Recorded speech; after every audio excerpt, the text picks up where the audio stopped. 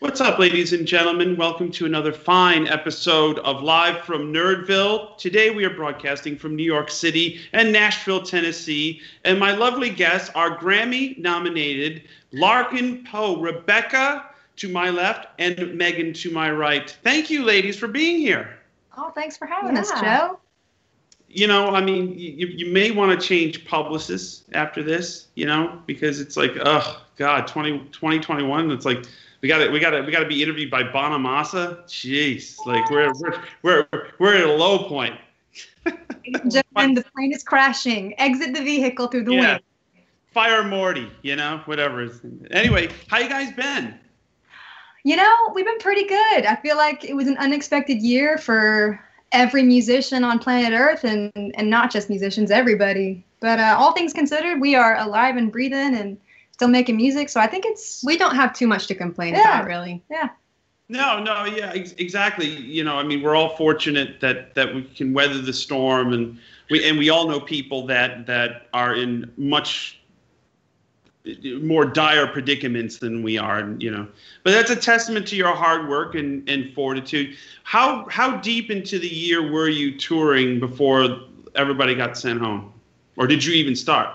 We had literally played 2 gigs. We had flown to India to the Blues Fest out there in Mumbai, and then we did a music cruise. And we were about to start. We were like one day, actually 24 hours from the first show of the start of the touring season. Yeah, it was. We ended up getting 19 shows in, and. Yeah, 18 and a half, because the live stream in front of cardboard cutouts counts as a half a show. But awesome. 18 in front of humans.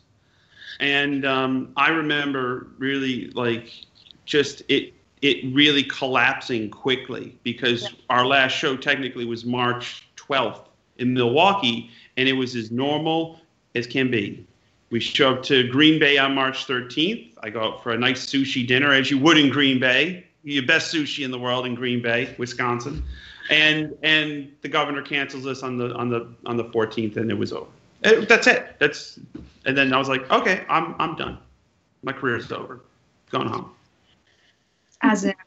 But I think what really surprised me about the whole thing was that I really held on hope way past when it was appropriate.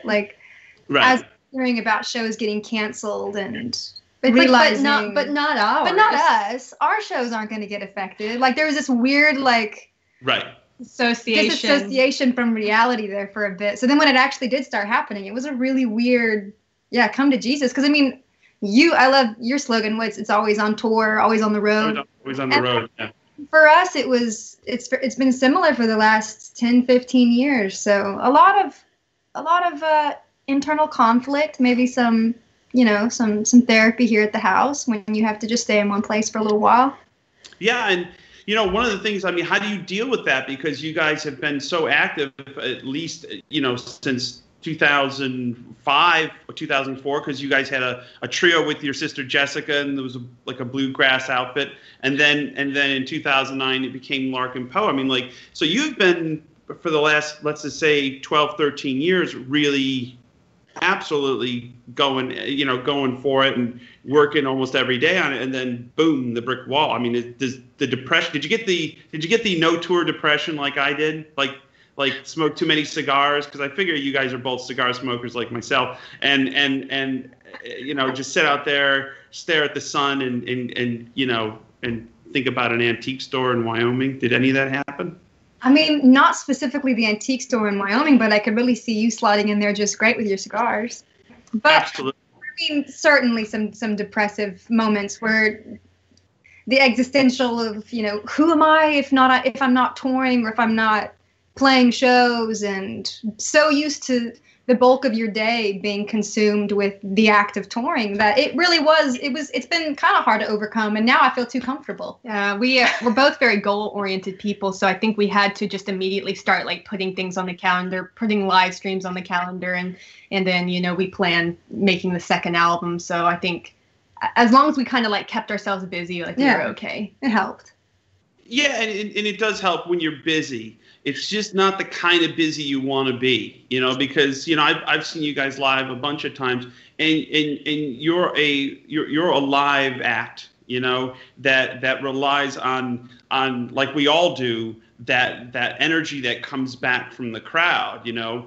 The live streams are great because it keeps you connected with your audience, but then when the song ends, it is crickets, and you're like, man, I've stiffed before, but this is a tough crowd. I mean, like, how do you keep that energy up? Because you guys are great at it. Oh, thanks. I find it very different based on where you are, because we've gotten really comfortable. I mean, luckily we share the bond together as sisters, that we're able to feel a lot more comfortable when we're in our house or something, and you can just be a lot more accessible, and you can have a moment of intimacy with people that I think is really cool when you're live streaming from like your home. But we went and did a couple of live streams in venues, and I swear to you, you couldn't tell it from the outside, but inside it was like a cataclysmic meltdown of nerves, because I felt so nervous, and I'm not used to feeling nervous when we perform, and it was really hard to overcome. So I think it really depends on the environment. I've gotten to where I love live streaming just in a really casual, sit down, acoustic kind of way. But I feel like trying to do a real show in the absence of people, it doesn't really work. It doesn't, because what a lot of people don't realize is that the audience is a significant percentage of the entirety of the experience. You know, I mean, we all want to recreate that Frampton Comes Alive, you know, audience participation moment, you know. Tell me about the orchestra, guys. Tell me about, because I just saw you guys did a thing with the orchestra, and I was like, you beat me to it, because I was supposed to be with the Colorado Symphony last summer, and we were going to do a DVD, and we have arrangements, and I have never played with an orchestra before, and I was like, I'm just curious, just the three of us talking about, what was that experience like, you know, going from, you know, a 5-piece band to like a 72-piece, you know, band? It was amazing. We actually didn't hear the arrangements until we got there, interestingly, because it was a proper collaboration with the New Deco ensemble down in Miami, and they're super cool. They're somewhat alternative in that they have, you know, a drummer and, you know, a synth player, and even a couple electric guitar players, like, so they can kind of mix and match their play just on who they're supporting. And in that respect, it was really mind-blowing to get down there and for the first rehearsal, hear everything just blown to smithereens of any expectation you had or hopes and dreams. And leaving that first rehearsal and then coming back to our hotel, they sent us the board mixes. Because when you're on stage, of course, you know, we're pumping our electric guitars, and so we could hear other stuff that was going on, but I think that we were kind of dominating the sound palette on the stage. But being able to listen to those board mixes and hear the arrangements and how all the different string, you know, players are picking up Megan's lap steel lines, and it was truly humbling. It was very exciting. Megan, I'm kind of hogging. What was your reaction, my love? Oh, similar reaction. But I tell you what, those players, they're so talented. And they also are so very respectful of the music too. I feel like they're super careful with the way that they interpret as well. So I love what those guys do. Tell me what it was like though, hearing those board tapes, and did it kind of change your thinking, like moving forward, going, hey, you know, if we leave a little room in these new songs we're writing, we can get the old string guys from Miami, you know? Oh, heck yeah. You know, was it kind of a game changer for you guys, just as creative people and moving forward? Yeah, I think I could absolutely envision instances in which at some point in the career it'd be really fun to take advantage of that sensibility, because I don't think it would work for every artist, but especially if you were writing with that intent, you could really have some magical moments. I mean, there's an epicness to it that just can't be recreated. It's true. And having grown up in the classical world, because that was our original introduction to music when we were 3 and 4 years old, was playing violin and piano. And so to be on the other side of kind of that musical divide and seeing a weird reflection of where you've been before. Because we did play in symphonies as young people, so to come back to it as very strange, as wizened, broken down bluegrass blues musicians. But also, it's so funny because at this point, I'm turning 30 in just a couple of days, and don't rub it in. Just trying to milk every last bit of my 29s out of here. Really. Oh my goodness. Wow. So, but I realized just enough anarchy in me that I didn't, as much as I loved everyone in the orchestra and the conductor, I found that I struggled with the idea of there being a conductor, because all the musicians are so respectful and they work as a team and they're all glued on the conductor. And so I would be like turning around and talking to the different musicians, like, hey, like maybe we could try this and that. And the conductor's like just behind me looking at me like, are you crazy, girl? Like, you need to direct this back to me. And so my inner punk is like, no, hell no. Right. You're trying to micromanage my bassoon player, Poor bassoonist. Leave the xylophone. So tell me about it. Okay, like your background, because I was doing a bunch of reading on you guys today, and both of you guys like classical piano, violin. Now, when you're brought up with that discipline, okay, that is a much different discipline than what you do for your day jobs now. Meaning you're natural improvisers. You're listening to everybody, reacting. Classical music is whatever's on that page. That's it. And if it's a clam, you stick the landing. You have no say in it. So did you find that you would become rusty on that discipline of it's got to be this way, and we're trying to move the big ship, or did you kind of just like fall back into it and go, yeah, this is what we used to do as kids?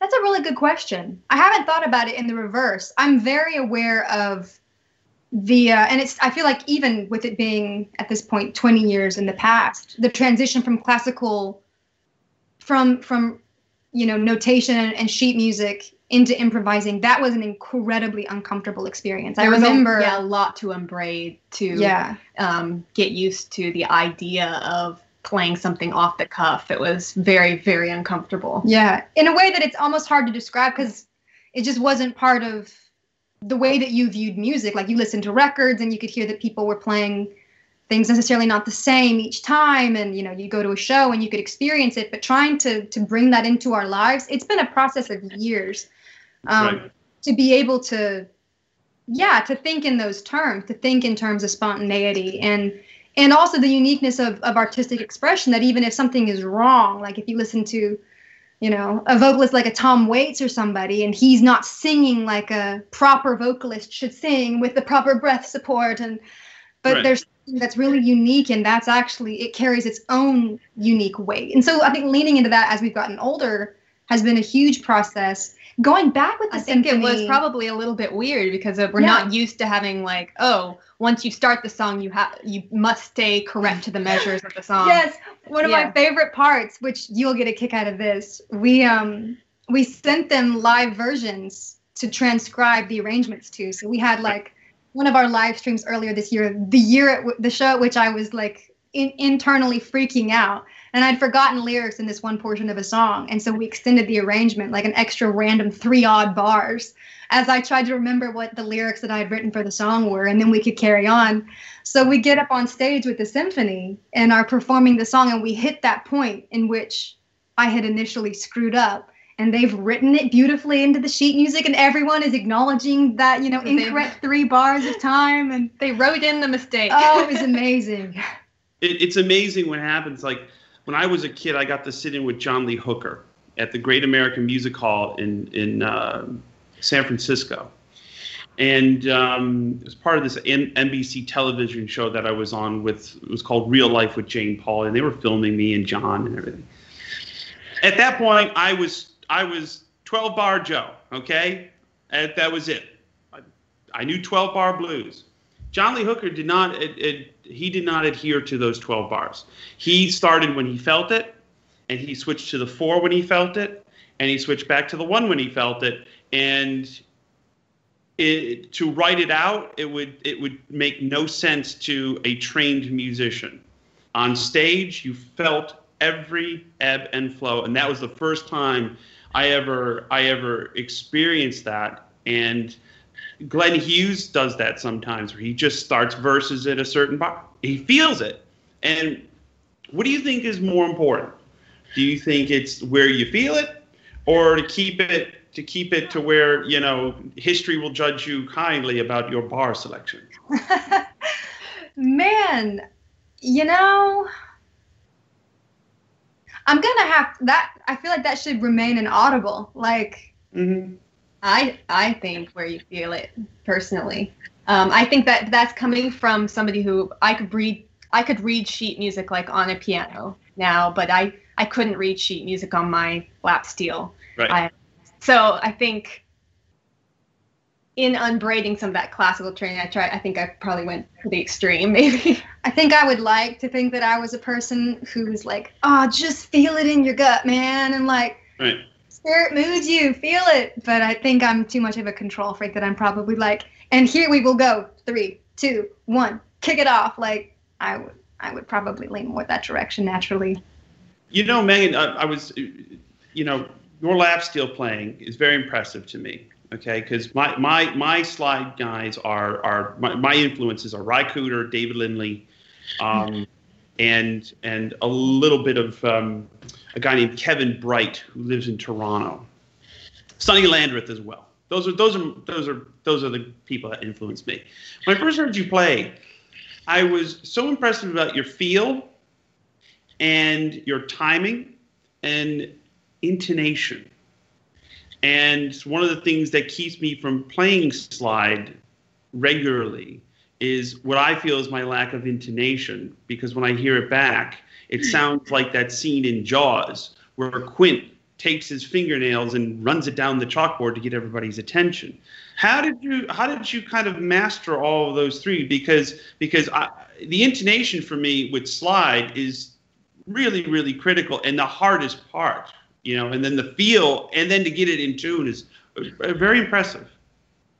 Thank you so much. Yes, the intonation is the bane of my existence, especially like on stage when, like a lot of times we're on in-ears, and that messes sometimes with my intonation. So I appreciate the listening back and being like, where am I? So I feel that so much. Yeah, I think luckily coming up playing the violin, like, really taught pretty good pitch. So I feel very thankful for that part of the training, kind of coming into the lap steel with that. And also, you know, my hero is Jerry Douglas. He's the one who got me started on the dobro, and he has very good pitch. So I feel like I kind of grew up listening to, you know, one of the best, and love his playing. But the time, man, I really appreciate you saying that, because I've always felt like I struggle so much with timing.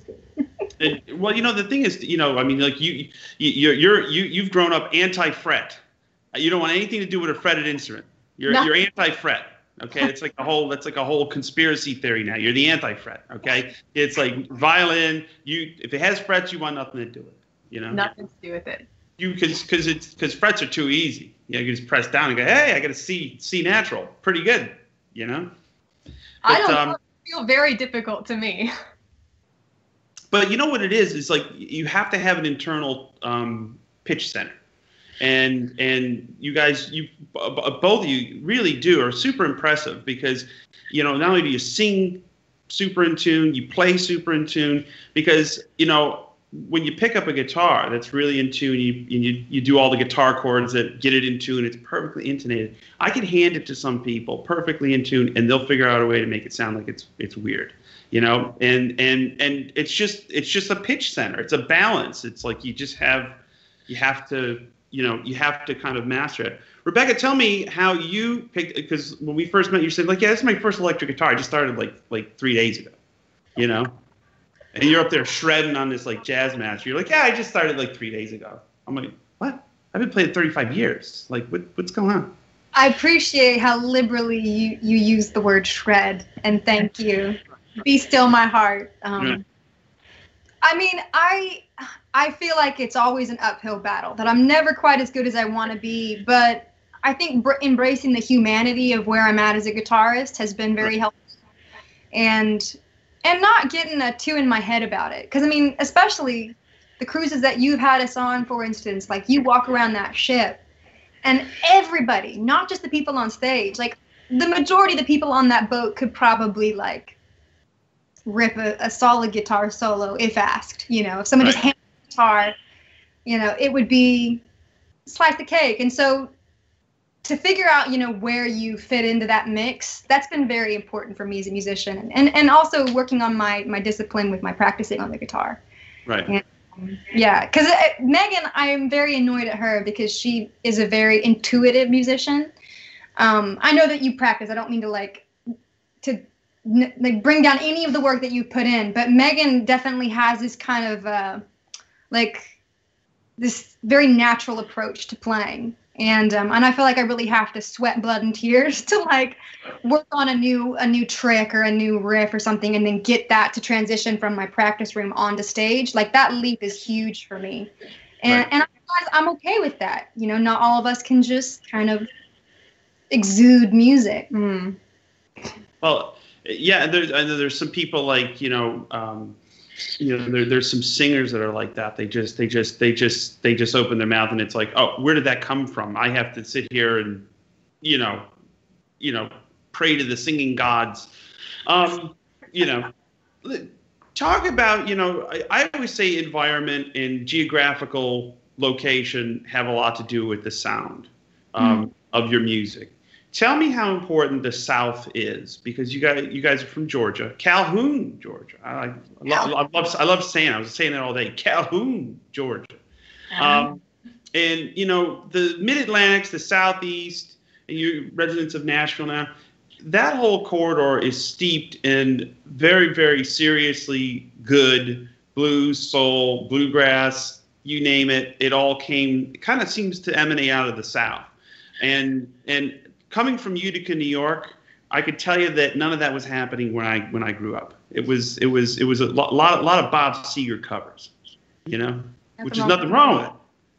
But you guys were immersed in that in a geographical area that produced some of the greatest this country's ever produced. Tell me how that's affected you. Yeah, I think it's one of the big keystones of who we are as artists. And I think it took us a minute to realize it. Having grown up in classical music, I don't think that we had any opportunity to be exposed to bluegrass and roots American music until we hit 13, 14 years old and we went to our first bluegrass festival. And some friends of ours just hit up our parents and were like, hey, let's take the kids to a bluegrass festival. And we'd never been. And that was a real pivotal moment. To suddenly realize there was this whole scene that you had, heretofore been unexposed to. And whenever we went to that bluegrass festival, we really changed tracks pretty drastically. We quit all our classical lessons like the next day. Mm-hmm. And I bought a mandolin, Megan bought a dobro. And suddenly we were, involved in like porch picking parties and like all of the mountain opries that are all over the South. And that stuff, if you seek it out, there's some amazing music that's happening kind of up in the hills that suddenly our eyes were open to. So from that point forward, I think we realized that embracing our roots and really digging into the stories of our family history and the heritage and educating ourselves on the cultural significance of roots American and blues music, it's been a real life changer in every sense of the word. Because that's how you got your name. Was it your great grandfather was a distant cousin of Edgar Allan Poe? That's right. Was that an Ancestry.com thing, or was that a commonly known thing that I believe I'm the great grandson of the Lindbergh baby. So. No, I'm just making that up. But I'm just saying, I'm trying to, Believe it, but you believe it, Joe. It's not a lie if you believe it. That's the thing. Don't let the facts get in the way of a good story either. That's what our dad told us. I used to know an old mob guy, okay, who just befriended me. Okay, he was retired from the mafia, and when I was like 13 years old, he told me how to pass a lie detector test. And he goes, come here, kid. Let me show you how to pass a lie detector test. He goes, if somebody's asking you a question that you want to say no to, before you answer the question, you ask yourself, is the stop sign green? And then you say no.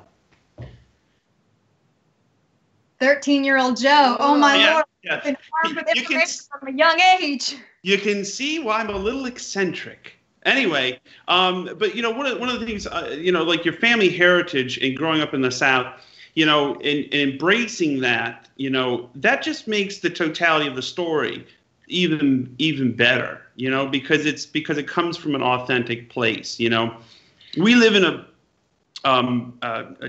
an era of social media, and you see some people that are really good at it and some people that are really bad at it, like myself, who just post guitar after guitar after guitar, and that's like all I have to say. Anyway, you guys have pivoted brilliantly in 2020, keeping everything, focused on the music, on your act, on your brand, and by covering other people's songs, everything, you did a Phil Collins cover, which I thought was really great. But it all comes from an authentic place. So, it's like, tell the budding guitarist or rock stars out there, what's the thought process behind it? Oh, yeah. That's a big question.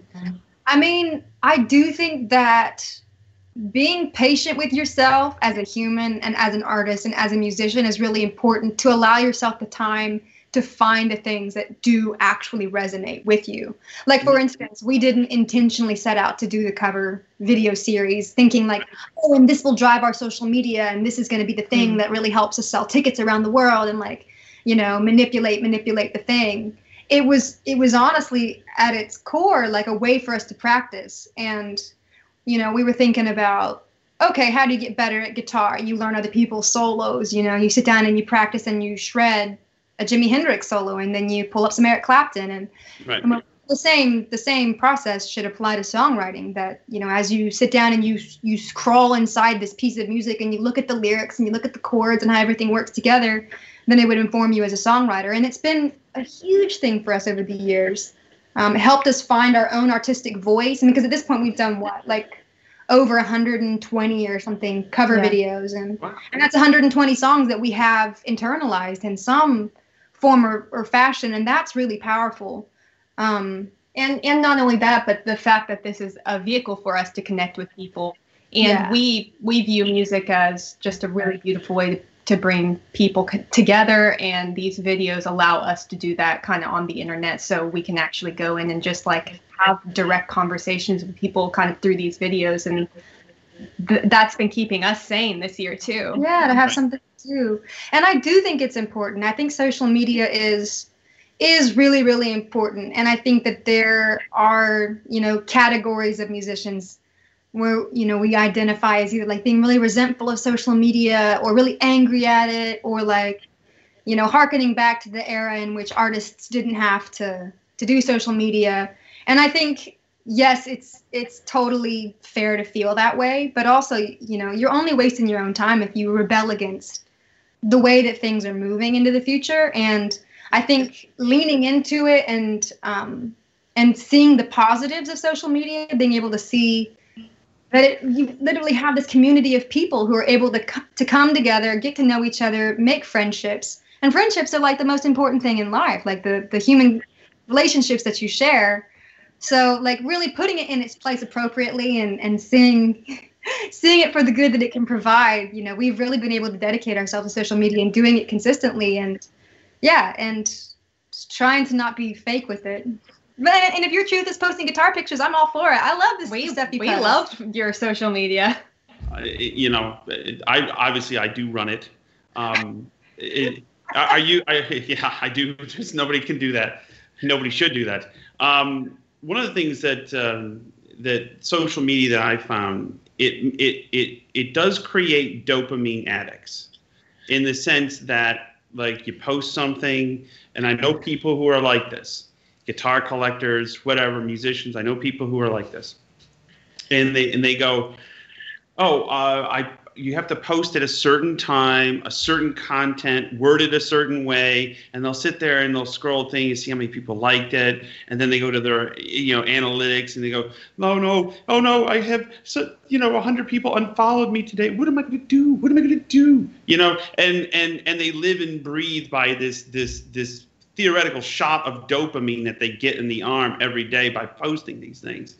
And I think that's a slippery slope, and I think it's a dangerous thing, especially for young, impressionable people that are easily bullied by trolls and in some case stalkers. Tell everybody, because I can imagine, I know what I have to go through to just, kind of, not get too crazy over the trolls and the stalkers. I mean, you guys must have it at a power of 10. Like you must get some crazy certifiable people that contact you on a daily basis looking for something, either marriage proposals or whatever, trying to pitch you songs. Yeah.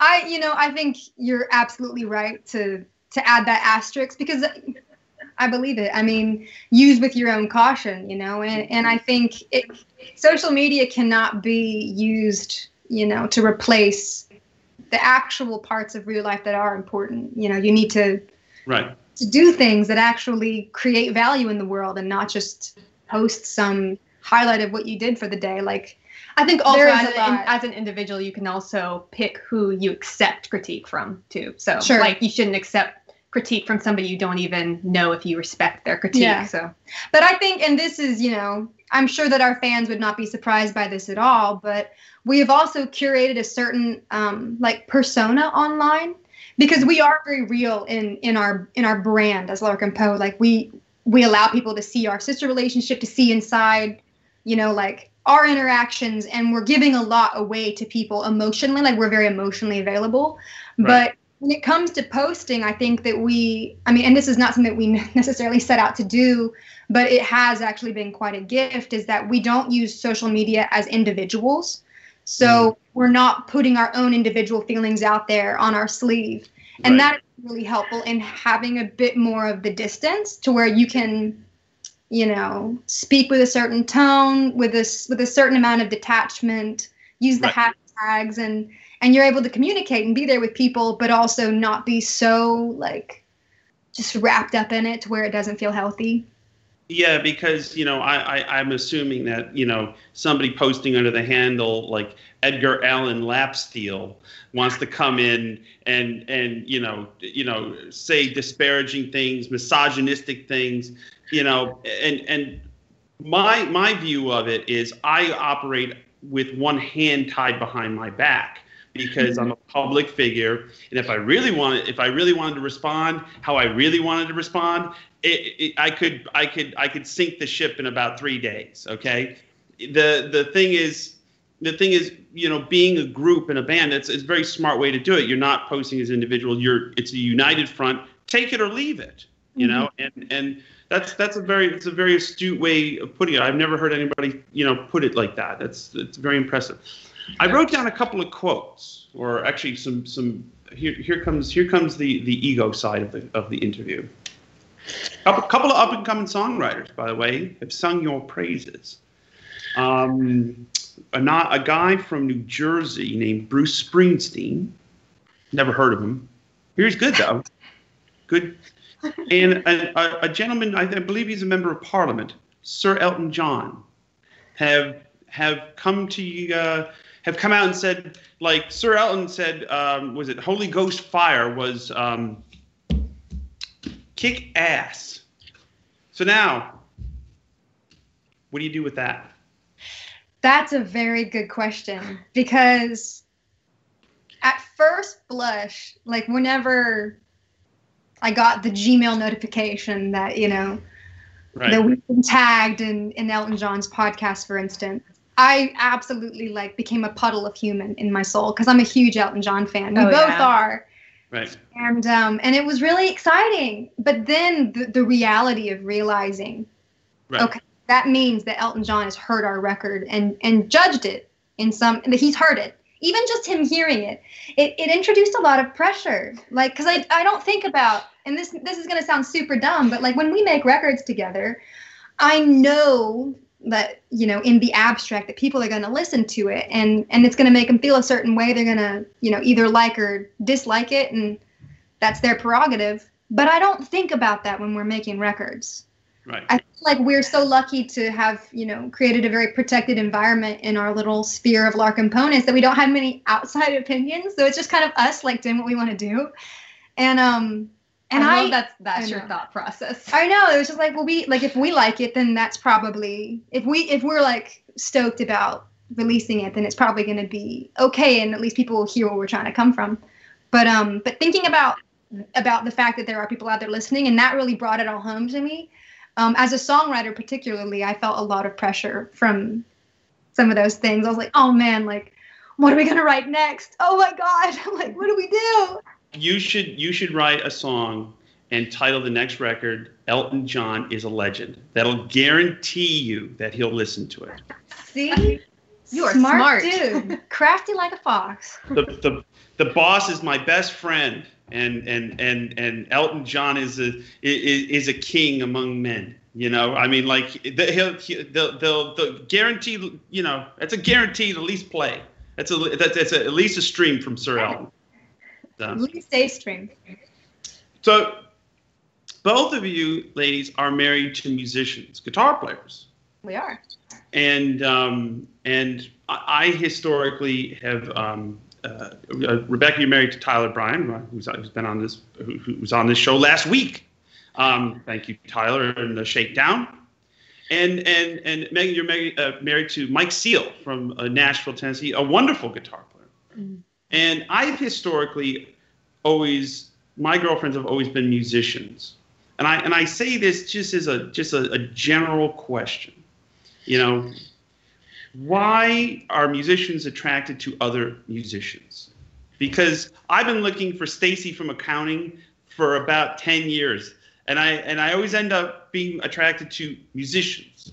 I don't understand that concept, but it seems to happen time and time again.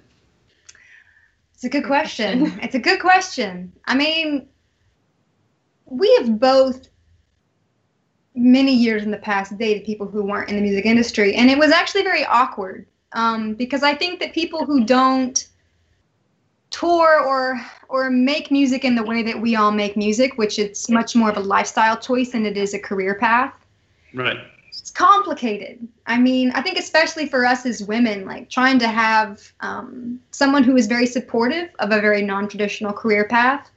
I feel like we've found that, and vice versa. I think for probably men and women, even though it is a little bit more tricky if everyone's always touring, because in a typical year, we don't see our spouses very much, And so that's kind of an occupational hazard. Probably why it works.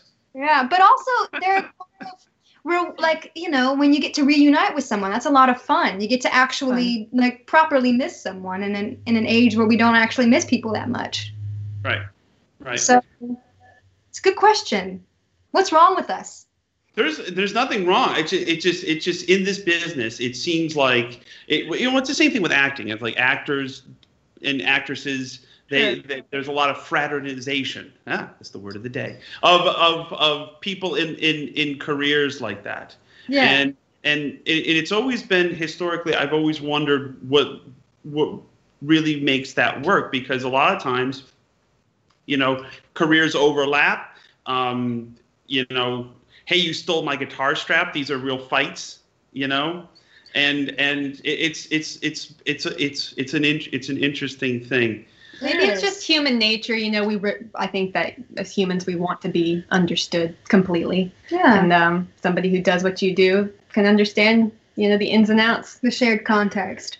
Right. But see me in my twisted mind, Stacy from accounting. I can make up excuses for my guitar purchases and bad behavior. Be like, oh, you don't understand what it's like to be on the road. You don't understand. And then like a musician be like, bullshit, blues boy. You better straighten up. Talk to me. One of the things I've been I've been asking everybody that's been on the show is something I've been thinking about a lot is, what advice would you give to your 18-year-old self? Megan, we'll start with you. Oh, my 18-year-old self. I'm very intrigued to hear what you say.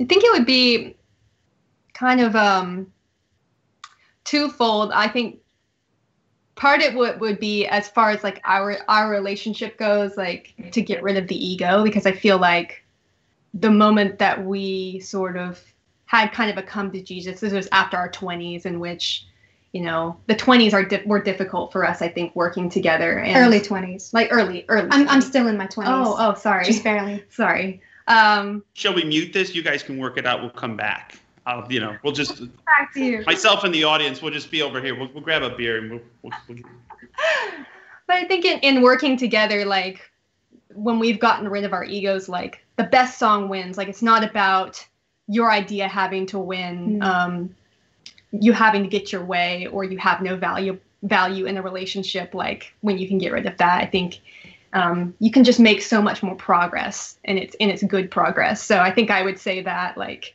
just try to get rid of your ego. And then two, also to try not to compare myself to other people, especially like the way that I play. I thought if I didn't sound like Jerry Douglas or didn't sound like David Lindley, that I wasn't a great player. But maybe just sort of like letting yourself be what you are, and not so much about it. Mm-hmm. Yeah, that makes sense, because I realized long ago I'll never be Eric Clapton, so stop trying. Just be Joe Bonamassa. Exactly. That's beautiful, and that's so much easier said than done. I think the advice that I would give to 18-year-old me is probably pretty much the advice that I would give to 29-year-old me, which is don't be afraid to occupy space. Like, do what you do and do it loudly. And I don't know if it's just, what we train girls with, like saying yes and being a people pleaser and like going with the flow, and I don't know, learning how to have your own backbone and stand up and be loud in what you believe to be true. Mm-hmm. Be that, the structure of a song, or God damn it, if you're going to play a wrong chord, play it twice, and, and you meant to make the mistake. Like, that attitude is something that I think is sorely lacking in, a lot of bands, and I would like to embody that a bit more. Yeah, it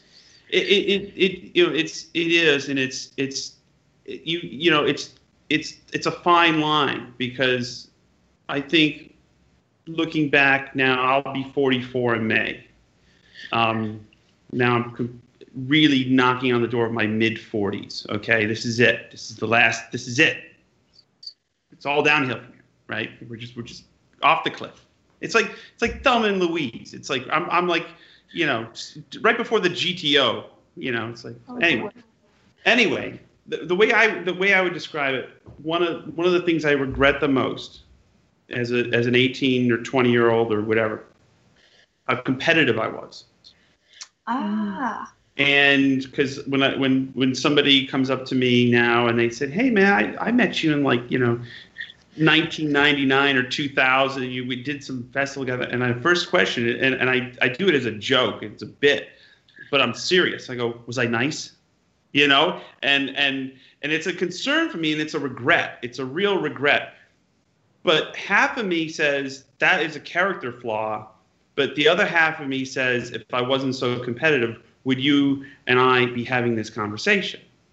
So it's a theory. In reality, it's something you can't change, but it's something that I'm not sure I would tell that young kid with a full hairline, when he was 20 years old, to do anything differently, because we all end up here somehow. Yeah. And it's a difficult road to navigate, because there are no rules. Everybody's ascension to stardom is different. This is so true. And also, you're right. You can't change the way that anything unfolded. And if you did, who's to say it would be right? Because the way things are unfolding is you believe in fate or destiny. It's kind of a moot point, because it's happening as it's happening. And so what's meant to happen is what's happening at the moment. But also, I think maybe what I would say is the biggest gift that you could give to somebody younger is actually being able to learn how to take advice, because now I'm able to open my ears to everyone's opinion.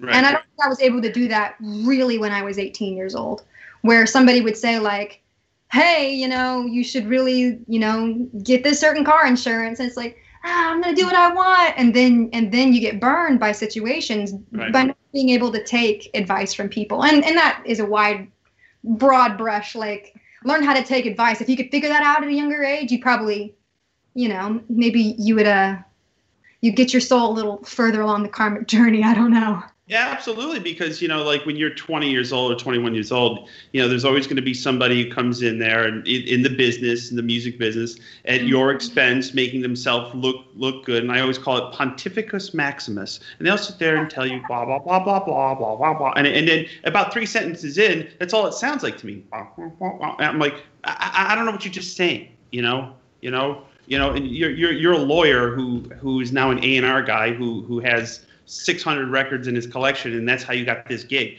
I don't believe you. And most of these people are not in the business anymore.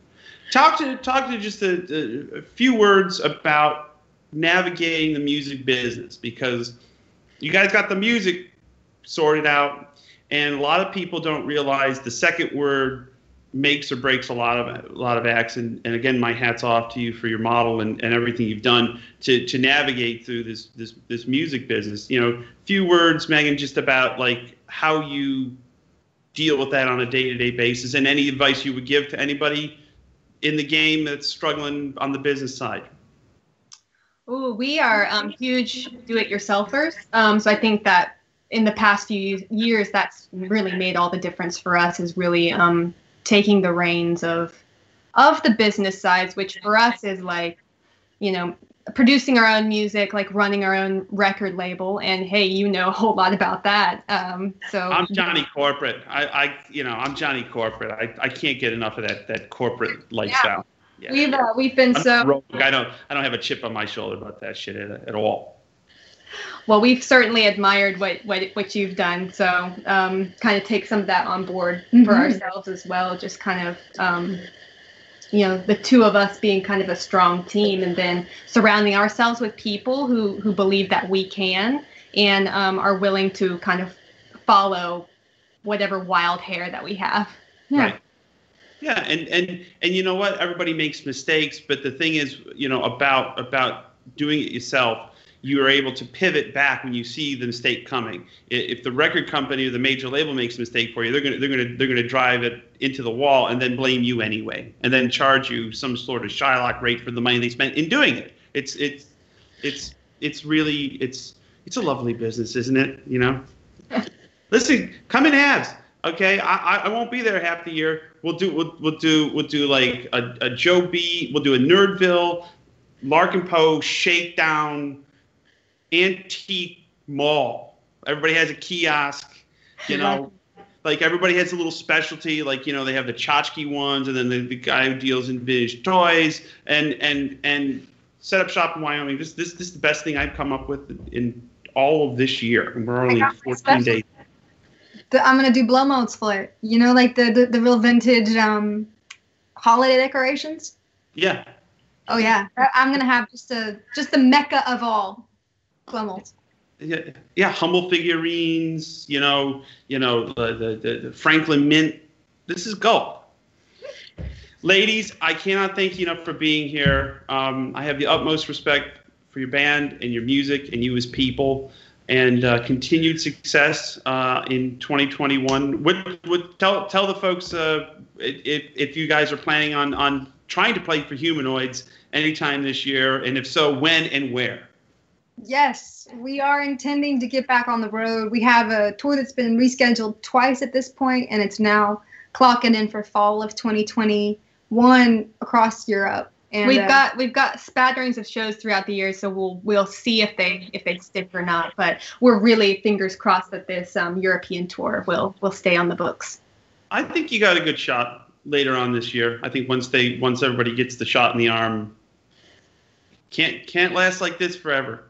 So. I know. Optimism. And Joe, thanks for having us on, and thanks for building such a cool platform where you can, give eyes and ears on artists like us. It means a lot to all of us. Thank you. I do what I can, and like I said at the very beginning, all I do is sit in this blue chair all day long, waiting for somebody to randomly call me on Skype because I'm lonely, I'm by myself, I'm isolated, I'm becoming strange, and I need an intervention. Ladies and gentlemen, Larkin Poe. Thank you, Rebecca. Thank you, Megan. Until next time, ladies and gentlemen, this is Joe Bonamassa, and you've been watching Live from Nerdville.